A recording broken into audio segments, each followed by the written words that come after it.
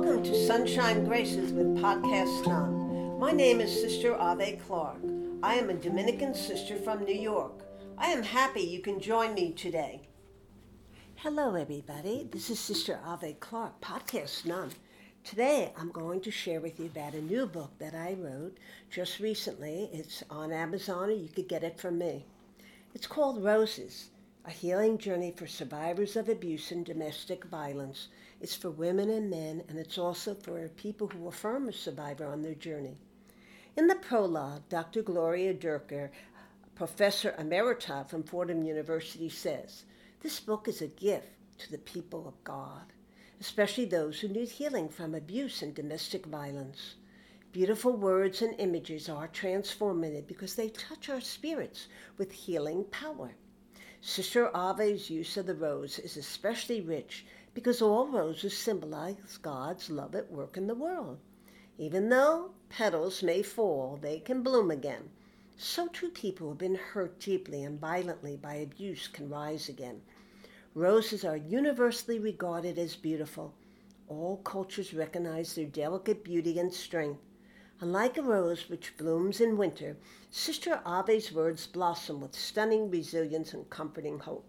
Well, I cannot thank my friend Gloria Durker enough for those beautiful words. And then I thought about them.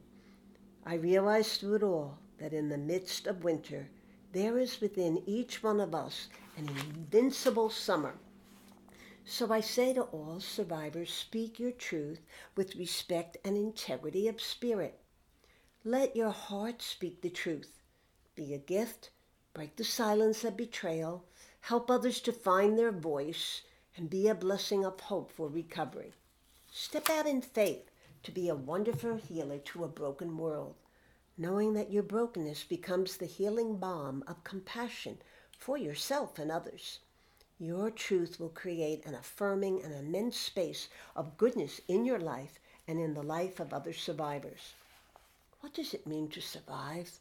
You will survive with a new heart healed and mended, free of burdens, painful memories touched, softened by compassion, a heart renewed with mercy and peace, a heart that shines with hope, blooming in the sun and embracing life anew. Well, that's all of us. In the book, there are beatitudes for a survivor, but I'd like to end with this. Respect your journey.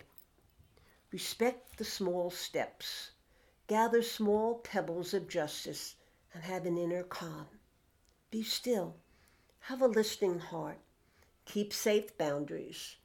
You are strong in spirit. You are valiant. You are courageous. You are a voice for justice and peace, compassion and healing, forgiveness and dignity and love.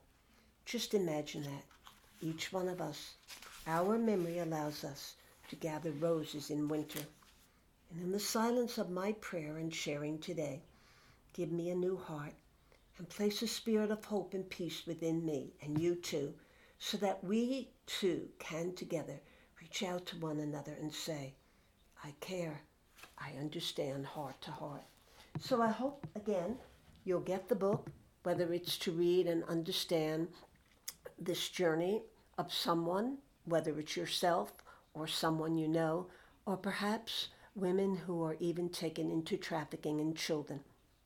Take good care, and remember, you can order the book directly from me. Go on my website, www.h2h.nyc, or email me at pearlbud7@aol.com, or go directly to Amazon. But remember, if you order from me, you get a holy card. So every time you see a rose blooming, or pass a rose in your walk, or see it in a store, smile and know that someone in the world, someone is surviving. God bless you all. Amen.